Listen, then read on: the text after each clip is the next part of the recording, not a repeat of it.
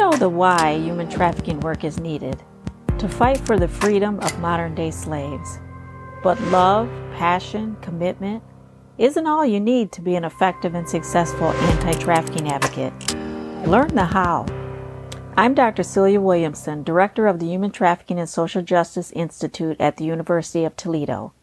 Welcome to the Emancipation Nation podcast, where I'll provide you with the latest and best methods, policy, and practice discussed by experienced experts in the field so that you can cut through the noise, save time, and be about the work of saving lives. Welcome to the Emancipation Nation, episode 203. I'm Dr. Celia Williamson, and today I wanted to give you sort of a glimpse of an important discussion going on around the world. Today we have the Global Association of Human Trafficking Scholars. These are researchers from around the world, and we are engaged in a discussion about language and the importance of language and how people identify themselves and how they identify their experiences. And, we tend to think we might know how people identify themselves in terms of sex trafficking or labor trafficking or being in the sex trade, not even trafficking. And we might profess to know their experience because we've been to several workshops or we've listened to perhaps all these podcasts. And what the researchers, what the scholars, the people who build knowledge say is that we don't necessarily know. We have to allow people to describe their experiences based on their own histories, and they have to identify themselves accordingly. So listen to the discussion. I think it's going to be a good one. The discussion is being led by Jared Davis and Dr. Glenn Miles. And Jared briefly describes his experience. Dr. Glenn doesn't really talk about his experience as a researcher. So I want to give you a little bit of a better idea about who these two guys are. Jared Davis has 15 years experience designing and conducting evidence-based research and also programming for children and vulnerable people that have experienced sexual exploitation and violence. So he's been involved in special projects on harmful sexual behavior among children in Cambodia, street working children in the Philippines, Cambodia, Thailand, and children and young people who trade sex in a range of nations. So most of his work has developed in post-colonial settings, often at the intersection of race, class, gender, and sexuality. So he really tries to look at all sides, not just one-dimensional. He also has expertise in exploitation and violence involving boys and young men. So critical to that, because we don't have a lot of discussion and a lot of research in that area. He also involves himself in a lot of participatory research, children's participation in research, trauma-informed research, participant action research, that sort of getting the subjects of the research also participating in designing and carrying out the research. So Dr. Glenn Miles, he's a research associate at Oxford Center on Mission Studies, and he's a senior researcher with UP International. He has 30 years experience focused on child abuse and exploitation in Southeast Asia.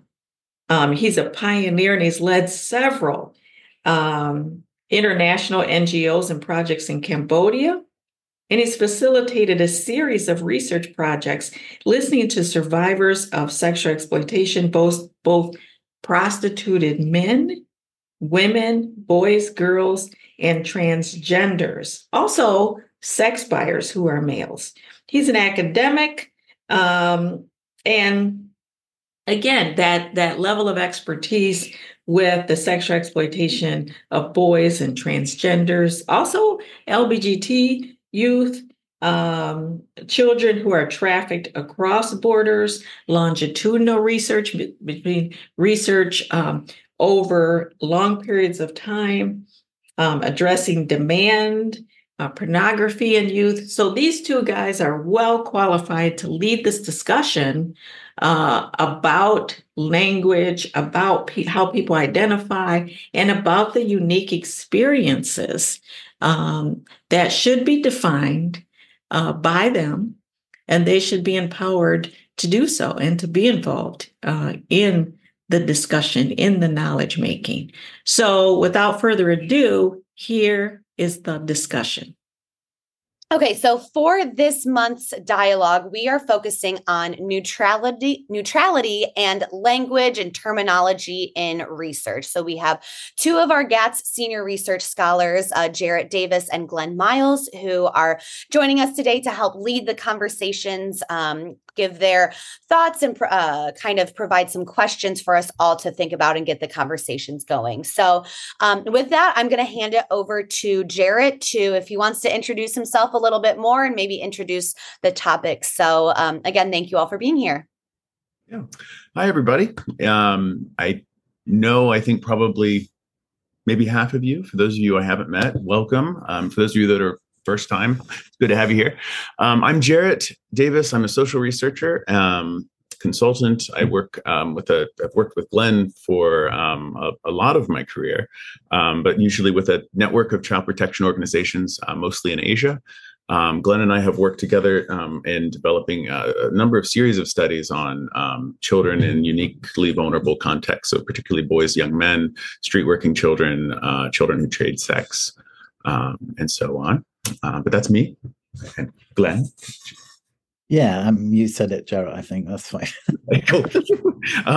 So anyway, we really wanted to as you'll see on the screen here, we've kind of wanted to open this up and so that we can talk a little bit more on what you all are specifically working with. But we kind of wanted to open up this discussion.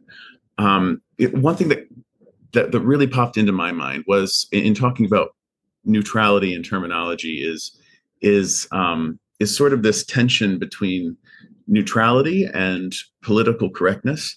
So, and this is something that's talked about a lot. We have a lot of talk in the media about language usage. There's a lot of people that get canceled. There's a lot of all of this stuff.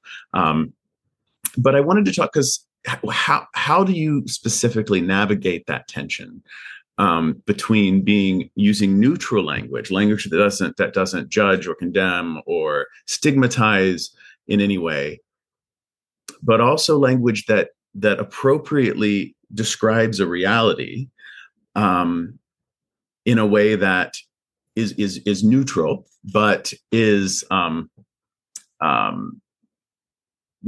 is neutral, but that also respects people. So we kind of wanted to play with some of those tensions. Where did we want to start, Glenn? Yeah. Well, before we go any further, is there any issues that people are burning to talk about during this session, or are we just going to see how it flows? Anybody got anything they want to say particularly? Okay, well, we'll take that as a no. So one of the things that we talked a little bit about, Jarrett and I, was just, some of the language that we use when we're talking about survivors. It may be appropriate in some contexts and not appropriate in others. And actually asking survivors themselves what they prefer the terms to be used is actually really important. So, for example, some people might prefer to be known as survivors, others as victims. Some might prefer to be called prostitutes. Others prefer to be called a prostituted person. Tell us about things in your context where where terms have been are different and may feel uncomfortable to one group, but actually it's something which people are used to being called. Another one I'm thinking of is in Southeast Asia. People often didn't like us using the term ladyboy, but actually it was the term that they themselves used. So it's another one of those examples where it's different, but it's like, for instance, in that when we were, the important thing is what people themselves want. So can people think of other examples of where that's been in their context?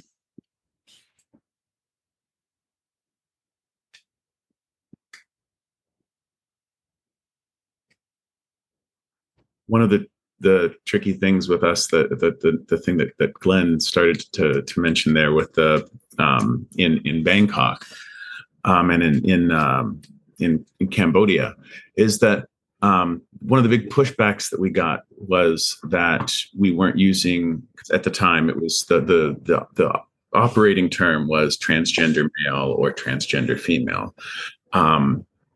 Non-binary, there were some of those terms were still being thrown around, but what we had found was that this was a subgroup, really a subgroup that had its own identity, and people that identified and saw themselves and as ladyboys and protected that ladyboy identity. And it wasn't a trans man or a trans woman or a Western concept of non-binary, but it was something else that was defined within the culture. And in order to talk about some of the unique vulnerabilities that group experiences, we have to define that as a group using their language and respecting that as an identity.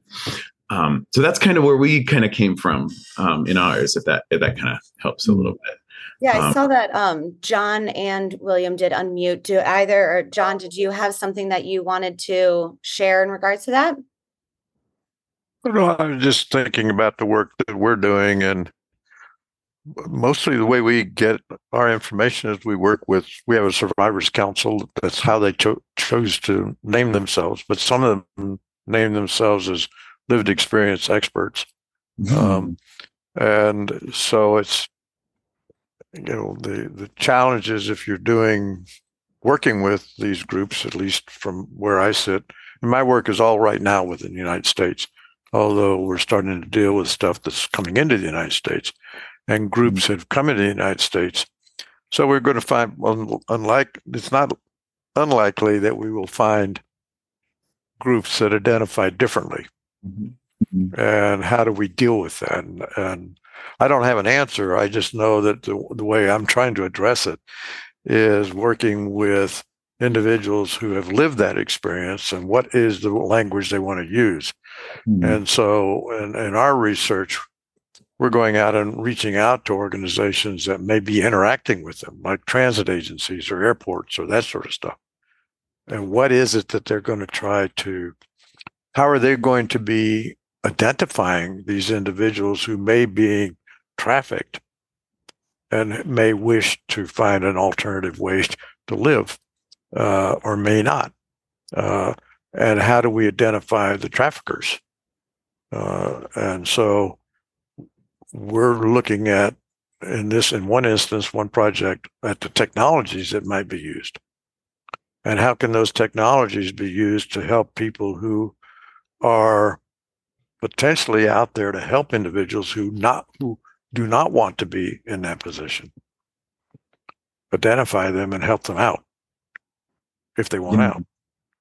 And I think that, so I don't have an answer. All I know is that it's a challenging issue. And so the way we try to address it is working with people who identify themselves, whether they want to be called a survivor, or they want to be called a lived experience expert, or not many want to be called victims anymore. And do they want to be called someone who's moving out and becoming, I mean, I even hear people talking about being thrivers. And so, well, what does thriving mean? I mean, I think that's an interesting term. It is. Because not everybody in this society who's never been a victim considers himself a thriver either. So it's I think there are interesting challenges here. Are any of us thriving? Yeah. Are any of us thriving? That's a really open. Have we set ourselves up with a society that can ensure that people thrive? Right. Right.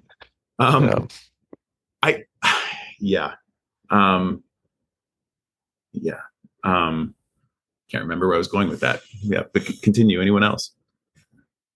I wanted to mention that another word that has just come into my mind when the discussion started, and this is sex industry. The thin line between a crime and when we talk about an industry, something that people do to earn money or maybe do some business and that kind of a thing. And then two things right now in my mind about when we are talking about these terms: victims, sex industry, or whatever term people may use, prostitutes. The whole idea of human dignity and also context. And I think those are two critical things that kind of just, I feel like they're good. It's good to think about that when we kind of talking about these terms. And just when we talk about human dignity, it's kind of recognizing that people are human before they are anything else. Before they are victims or whatever. Those are the terms that we use. We can kind of just know that they are human. And I remember, I come from Kenya, and when I remember when AIDS was killing people in back in the days, people are being termed as victims. And but that improved with time, and it became people living with HIV and AIDS. And I thought that was a little bit of a neutral term, because we recognize their dignity, we recognize that they are human first, and then they have this kind of a problem, or they are affected by this kind of a problem. So yeah. Thank you. Yeah. I mean, I think that conversation, comes back to it can be applied very well to sexuality, to gender, to a lot of this.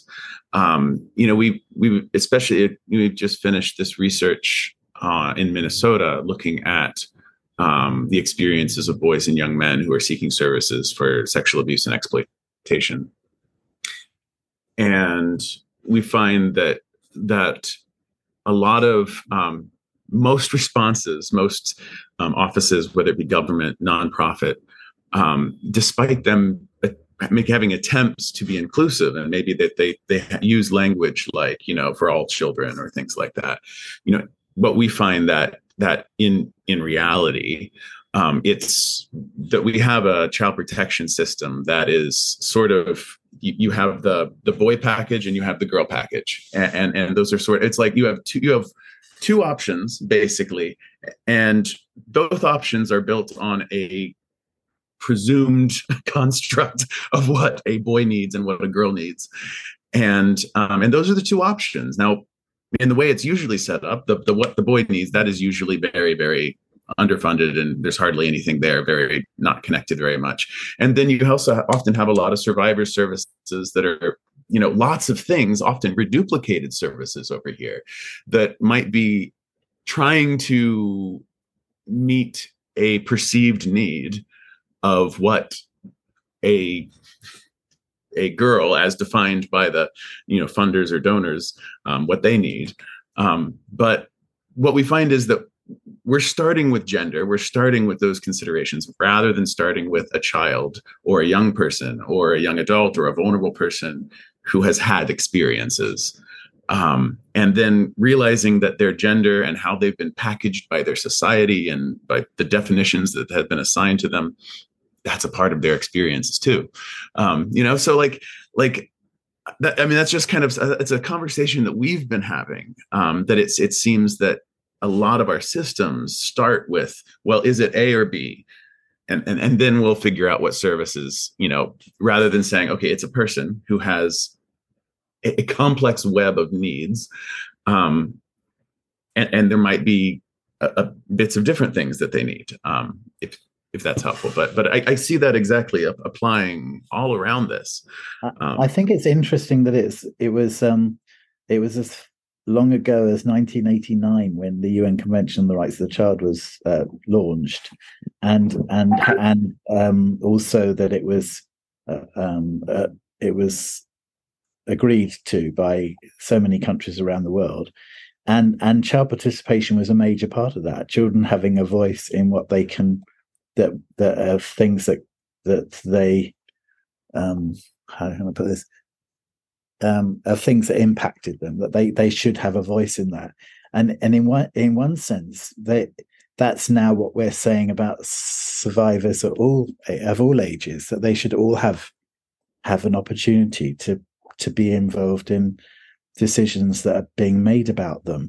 And I think when we put their voices high up on the agenda, then we're less likely to make a mistake when it comes to neutrality, because we're treating them as equal at some level. We're saying they have something valuable to contribute to this discussion. In fact, they have a right to have that. Well, I mean, I really like the direction this is going, but I'm thinking about another group of people who are trafficked in their labor. And how do we address that? Labor trafficking? Yeah, because in one of my projects is to look at all forms of trafficking. So it's both sex, it's labor, it is people who are pressed into service in the military, who are young children, it's forced marriage. Yeah, I think that's a great point, because I feel like, especially within the United States, a lot of the language that we use is geared towards sex trafficking. And most of the times, even when I am talking to people in the community, when they say human trafficking, they really just mean sex trafficking. So yeah, thinking about the language that we use, or how our society is just when they say human trafficking means sex trafficking, whether that's because of media or it's a lot to do with funding and programming as well. So I think that's a great point. Yeah, and they're not mutually exclusive. Right. No, yeah. Exactly. Also, I think that there's an awareness, isn't there, recently, of things like kids that are being forced to do sports in order that they're so that for their country, for their families, so that to the point where they don't really have any choice. And so they may well be on the path to success, but at what cost, and how much rights do they actually have to decide what's happening? And also, again, that those we know from several incidents where there's the crossover there between elite sport and sexual abuse. I think one of the things that I see that trips me up, trips a lot of people up, I feel is the fact that there's so many experiences are different, because so many identities are different, because so many the perception of people are different. Person A and person B can have the same exact experiences, but have completely opposite outcomes depending upon their experiences prior to that point, right? And so we often try to find language that describes an experience of a person, but we're often missing the kind of the golden thread. For me, I think focusing on experience. Sometimes it sounds a little weird in at least when I'm writing research. I I found it just to talk about people who have experiences that are exploitive. When you talk about experiences, then you can talk about power and control. You can talk about, because ultimately in every one of these situations, really we're talking about consent, coercion, power, control. We're talking about dynamics. And all of that is contingent upon the identities that people hold for themselves, where they place themselves against other people, whether they feel that they can respond, whether they feel that are we even talking about this in the right way? I mean, I guess maybe that's one of the questions. It kind of raises an interesting point, Jared, because I've been working with a couple of people, one who considers herself a lived experience expert, and another considers herself a survivor, and some others. And both of those individuals, it's a particular kind of situation in some senses, but both of those individuals came out of an environment in which they didn't see themselves as having options. They didn't see that there was another world in which they could be a participant.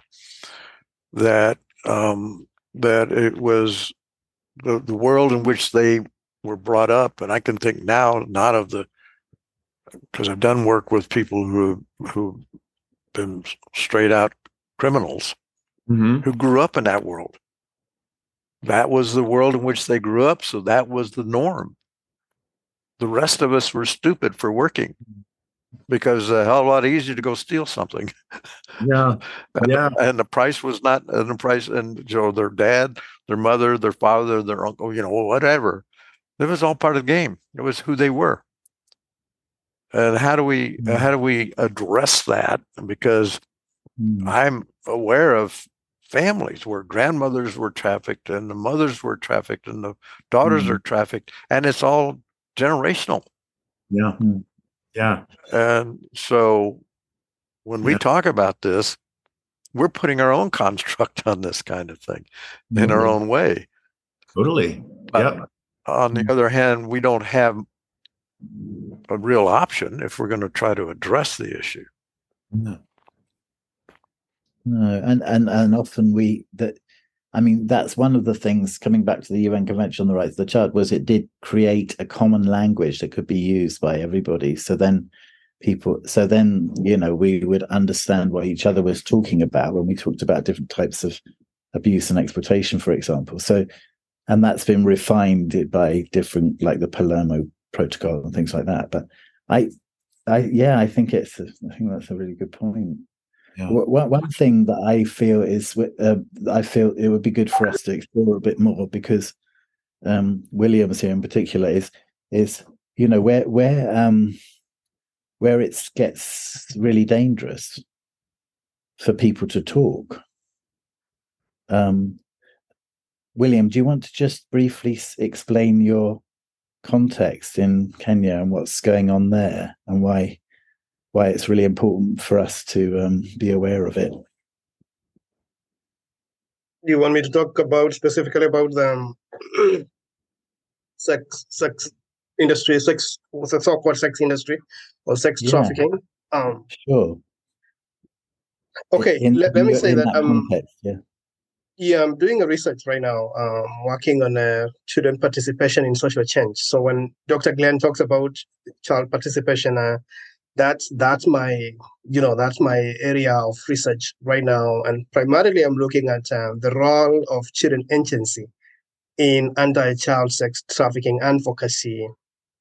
My research context is the coastal part of Kenya, Mombasa.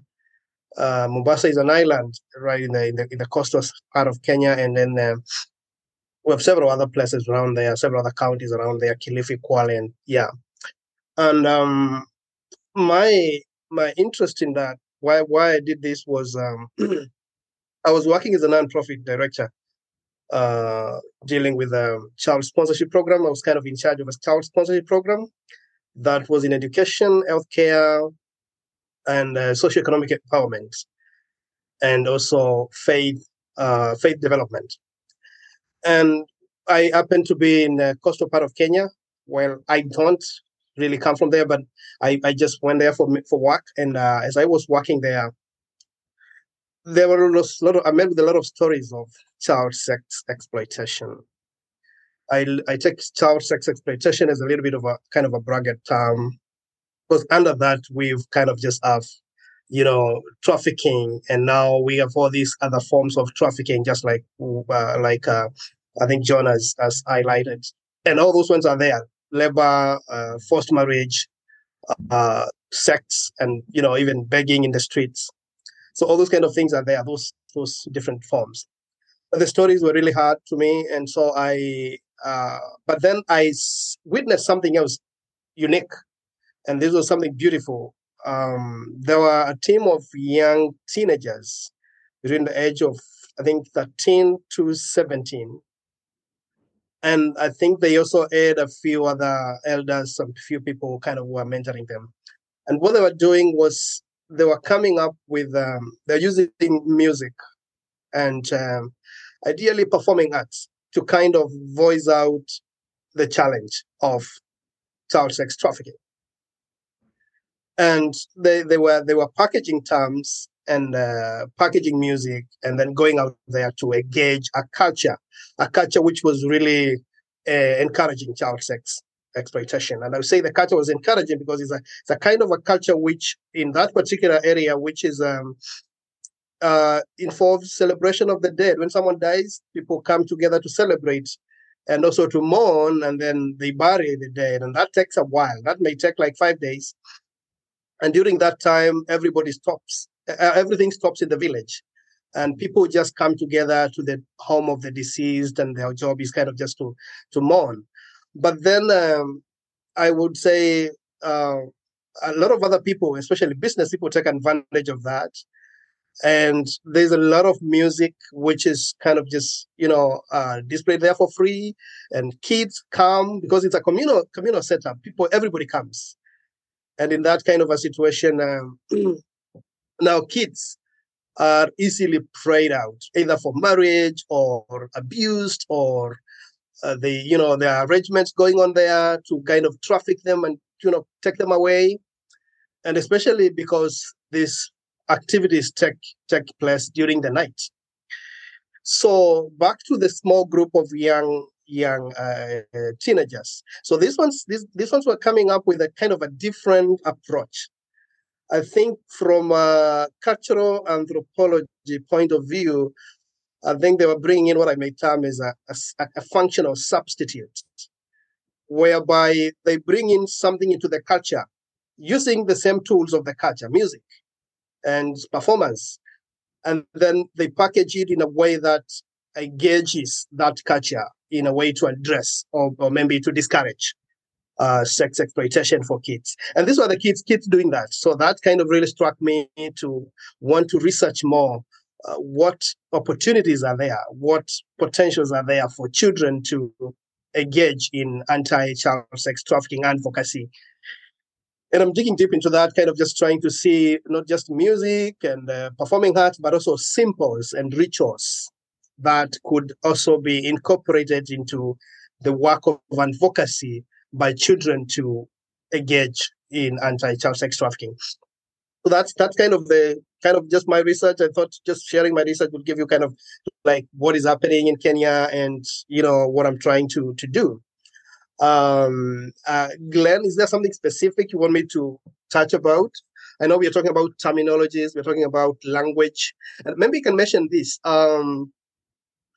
I know the UN Charter on child issues of child participation, issues of children rights. I know it has the definition of children as people below the age of 18. But in my context, that definition doesn't seem to work in that particular context. In fact, I would say the definition of a child is it's more of a sociological issue in that particular context. I'm saying this because we have people who are 15, 16, 17, and they are mothers. They have about 2-3 kids, and they are mothers, and they are considered mothers in that particular society because, of course, they got married off when they were young and that kind of a thing, and then they are no longer treated as children anymore. Though age-wise, they are still young, they are still below 18, but the society doesn't see them as kids. Their brains are those kind of things. Yes. So maybe I can stop at that, and probably, we can engage more. Glenn, did you want me to say more, or do you have a question? No, I think it's really, really good. But I think one of the things I wanted to say was, this is a group of victims who are trying to have a voice, but they're actually, and they understand that this is actually a really difficult thing to do, because it's because of because children's voices are not really valued to start with, but also because there's people at different higher levels who are going to make it very difficult for them if they expose what's going on, and so they're thinking of this creative way of using song to give themselves voices. Upset a power structure. Yes, to upset. I mean, it's a phenomenal idea. I just think I just wanted people to hear so that they could see what an impressive thing that you're trying to work with there. And I mean, it almost makes this kind of look at neutrality a bit silly, really. Yeah. Do you know what I mean? It's like this when you get down to the real stuff, it's just this is hard. Struck by William's discussion of music and art, because they're languages. Mm-hmm. And we're now, and it's a different kind of language. It's a visual language and an oral language. And the visual language is multidimensional. And the oral language, and what we're using here with all this stuff is a string language. And we're trying to look at how to relate to these things that are multidimensional. And I was just in Chicago this past week on one of my projects, and I was out at Midway, which is the gateway for a lot of this stuff. They may not recognize it, but it is.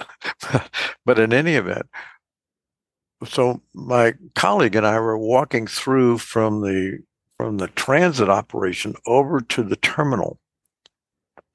And there was art that was there. And we both triggered on there's no kids' art about exploitation. And yet and kids do express themselves in art about exploitation. And there's a whole area in psychology which use sand trays with kids so kids can portray things that they can't articulate. And how do we bring that in? I don't know the answer. It's just it just triggered off this whole other domain that we're really not talking about when we think about this stuff and ways to get at it. Yeah. I really like that, using it as a language, John. That's great. Yeah.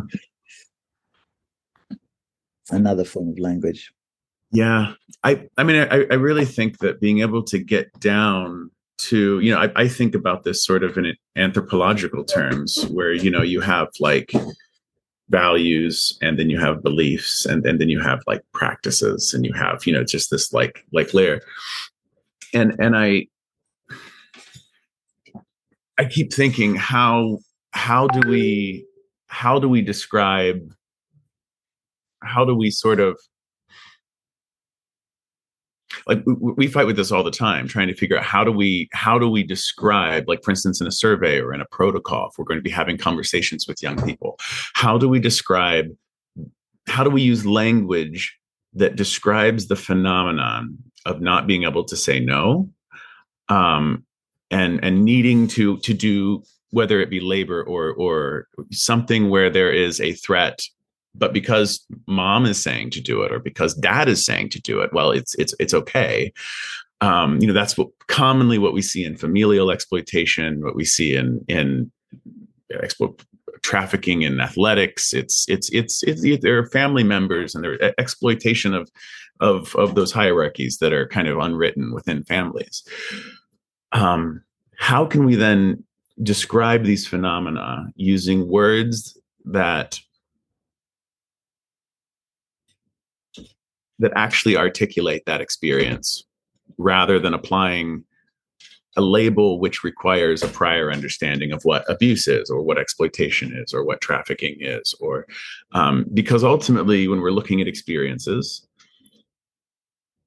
we're like you said, it's multifaceted, it's multidimensional, and it's not something that I feel like we need to get a lot better at communicating that phenomenon and beyond pre-existing legal terminology of what things are. Does that make sense? I don't know if I'm making sense, or if I'm way too abstract.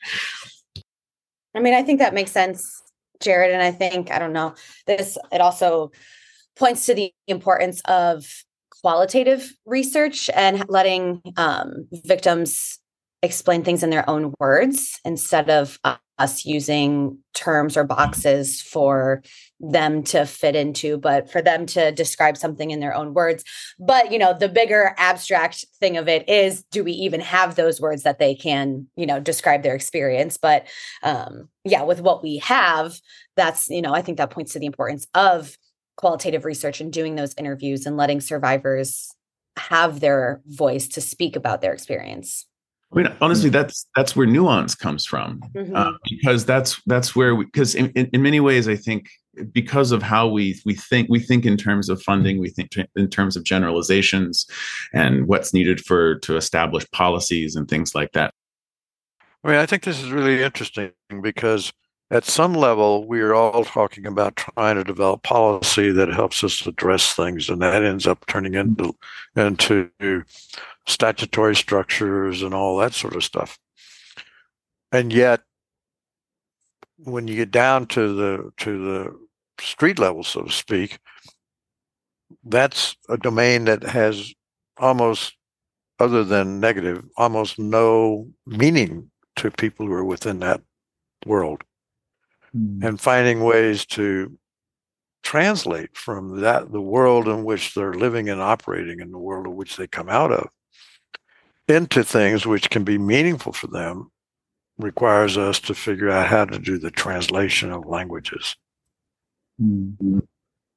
And so I'm just thinking now, again, to go back to the thinking about music and art. How do we take what we learn from someone's expressing themselves in music and art and turn it into something which allows us to develop policy to help them at that level?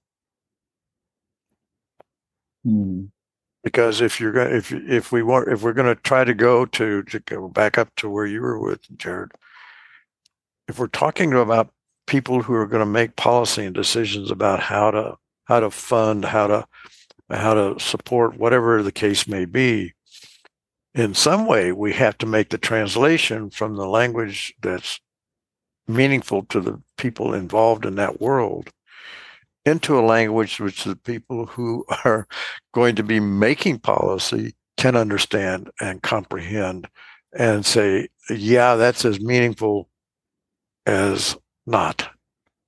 I mean, so, to go to the comment about qualitative work, the reality of it is that when we get to this point where we're talking about how are we going to help people make decisions, they're not looking at it qualitatively, because the only metric that they have is money and benefit. And how do you calculate the benefit stream? Right. And so how do you calculate the values of those stakeholders who are at different very different places in this world. Yeah. And so, we're trying to do that in a project that I'm on right now, in which we're looking at a whole new analytical model to be able to capture the values of different stakeholders. Oh, that's great. And raise the values of those people who are at the bottom of the food chain, so to speak, such that we understand what that value to them is, if we can do a better job of addressing the problems that they are confronting. Exactly. And what that value is to society. I don't know the answer, but I mean, it's a struggle to try to figure this out. And right now, everything we do is in the string language. Yeah.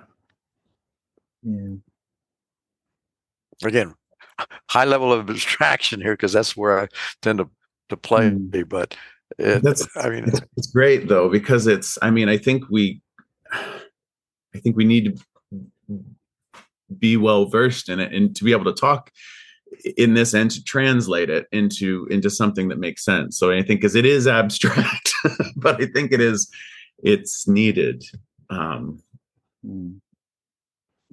I think one of the things I think that we can make assumptions on what we think is more difficult or more painful or harder for people without actually listening to them and asking them what they think is. So we've mentioned this, that sexual exploitation is a big thing, but actually, if you're somebody in extreme poverty in a very difficult context, what are the real problems for people? We may be focusing all our energy on sexual exploitation, when actually it may be something else that we should be focusing on. I'm doing this in order to survive. Exactly. Exactly. And for them, that's, and I think, even with, in the research we did in Poi Pet, Jarrett, where you had the way that the boys interpreted their experience of exploitation was very different than what the way that the girls experienced. The way the girls described it. What is the key danger for boys who cross the border for work, and what is the key danger for girls? And girls believed that the key danger was being raped for girls and getting hit by cars for boys. Boys believed that it was getting hit by cars for boys and getting raped for girls. So they both believed the same thing. However, boys were 7 times more likely to discourse, 4 or 7, I can't remember which study that was, but exponentially more likely to disclose experiencing sexual abuse and exploitation. And so a lot of even the boys who said that, yes, I've been raped, says, no, it doesn't happen to boys. But it does happen to girls. And boys are just at risk of physical violence, getting hit, punched, things like that. So how our preconception of our gender can make whole areas completely invisible to us, even if we've experienced it ourselves. And we found that really interesting in that study. Mm-hmm. Yeah, I think that speaks to, what society tells us our experience should be, and then molding our experience into what is expected. So, yeah. I did want to open it just as we're getting a little bit closer to the end of time. If any of the individuals we haven't heard from yet, if you have any thoughts or questions, comments about any of this, just want to give other individuals a time to jump in. If not, no worries. But I think it's really interesting because none of this is rocket science, but it can look like rocket science if your perspective is from someone, who's working with the top down, right? But when you're looking at from the perspective of people with experience, it couldn't be more simple, a lot because it makes sense when you have their perspective. Yeah. Sorry. And I think if CEOs, if people who ran programs, if governmental entities just heard the discussion, that would inform, I don't know. This is critical information. And yeah, Jared, you're right. I mean, not only some of the people on the ground, but some of the people that have been doing this for years, like us. It's like, like we're agreeing, but we're kind of preaching to the choir. So just having, just people with influence, maybe having the access to this kind of information would be awesome. And so I got permission to air this critical discussion on the Emancipation Nation podcast because I think Jared is right. It's not rocket science. If you are someone that sits in a position where you are continually trying to learn the other perspective, that you practice humility and that you honor other people's realities, then this discussion is quite simple. It's something that you've already been struggling with as you work with people who are different than you, maybe ethnically different, maybe their histories are different, maybe their gender is different, maybe their nationality is different. You've already grappled with this. You've been grappling with it. It is a struggle of yours. It is something you take into consideration as you work with people who are even similar to you, but maybe have different histories. So if you are someone that sort of blindly has gone through life thinking, well, everybody's doing fine, everybody's equal to me, I don't see color, this is going to be a very eye-opening discussion to you. So and I think it's a way of allowing you to peer in or peek in to discussions among scholars around the world. These are the things that we grapple with as we attempt to create knowledge, right? So this group, we have these dialogues about monthly or so with scholars from all over the world. And we do this through our Global Association of Human Trafficking Scholars. So I want to make sure you know what that is. Actually, we shorten it to GAHTS, GAHTS.com. So you can go to GAHTS.com and you can learn more about our international partnerships to create knowledge and to further the knowledge base. And who you've been listening to is Jared Davis and Dr. Glenn Miles. So the mission of GATS is to respond to human trafficking by moving the knowledge base forward. And of course, once you create knowledge, it trickles down to policymakers and they use it to create laws. It trickles down to practitioners and agencies, social service, criminal justice, healthcare agencies, and so on. And they build practice models based on that. And it can drive the paradigm. That is the way people see things. It controls the narrative in terms of how people look at the issue, how people look at survivors or people with lived experience or those types of things. So GATS is a very important organization in my mind. So if you are a researcher in this field, or a journalist, or a practitioner, or a survivor, or you're just looking to learn more about the multidisciplinary fields of anti-human trafficking work, consider joining us. You can join at the senior research scholar level. That is $120 a year, and we use that information to keep GATS going. You can become a research scholar. You can become a developing scholar for $60 a year, or you can become an advocate for free and just be able to get our newsletter, be able to get access. And I think one of the amazing things that we offer is access to the Journal of Human Trafficking. And that is one of the first peer-reviewed journals where you can find research articles on human trafficking and ways that we are advancing the knowledge base. So This has been a very scholarly, kind of intellectual, kind of abstract discussion, but certainly has very practical implications. So I wanted to give you a window into some of the discussions that we have, because as we move the knowledge base forward, like I said, it shapes the way people think about the issue. And the fight continues. Let's not just do something, let's do the best thing. If you like this episode of Emancipation Nation, please subscribe and I'll send you the weekly podcast. Until then, the fight continues.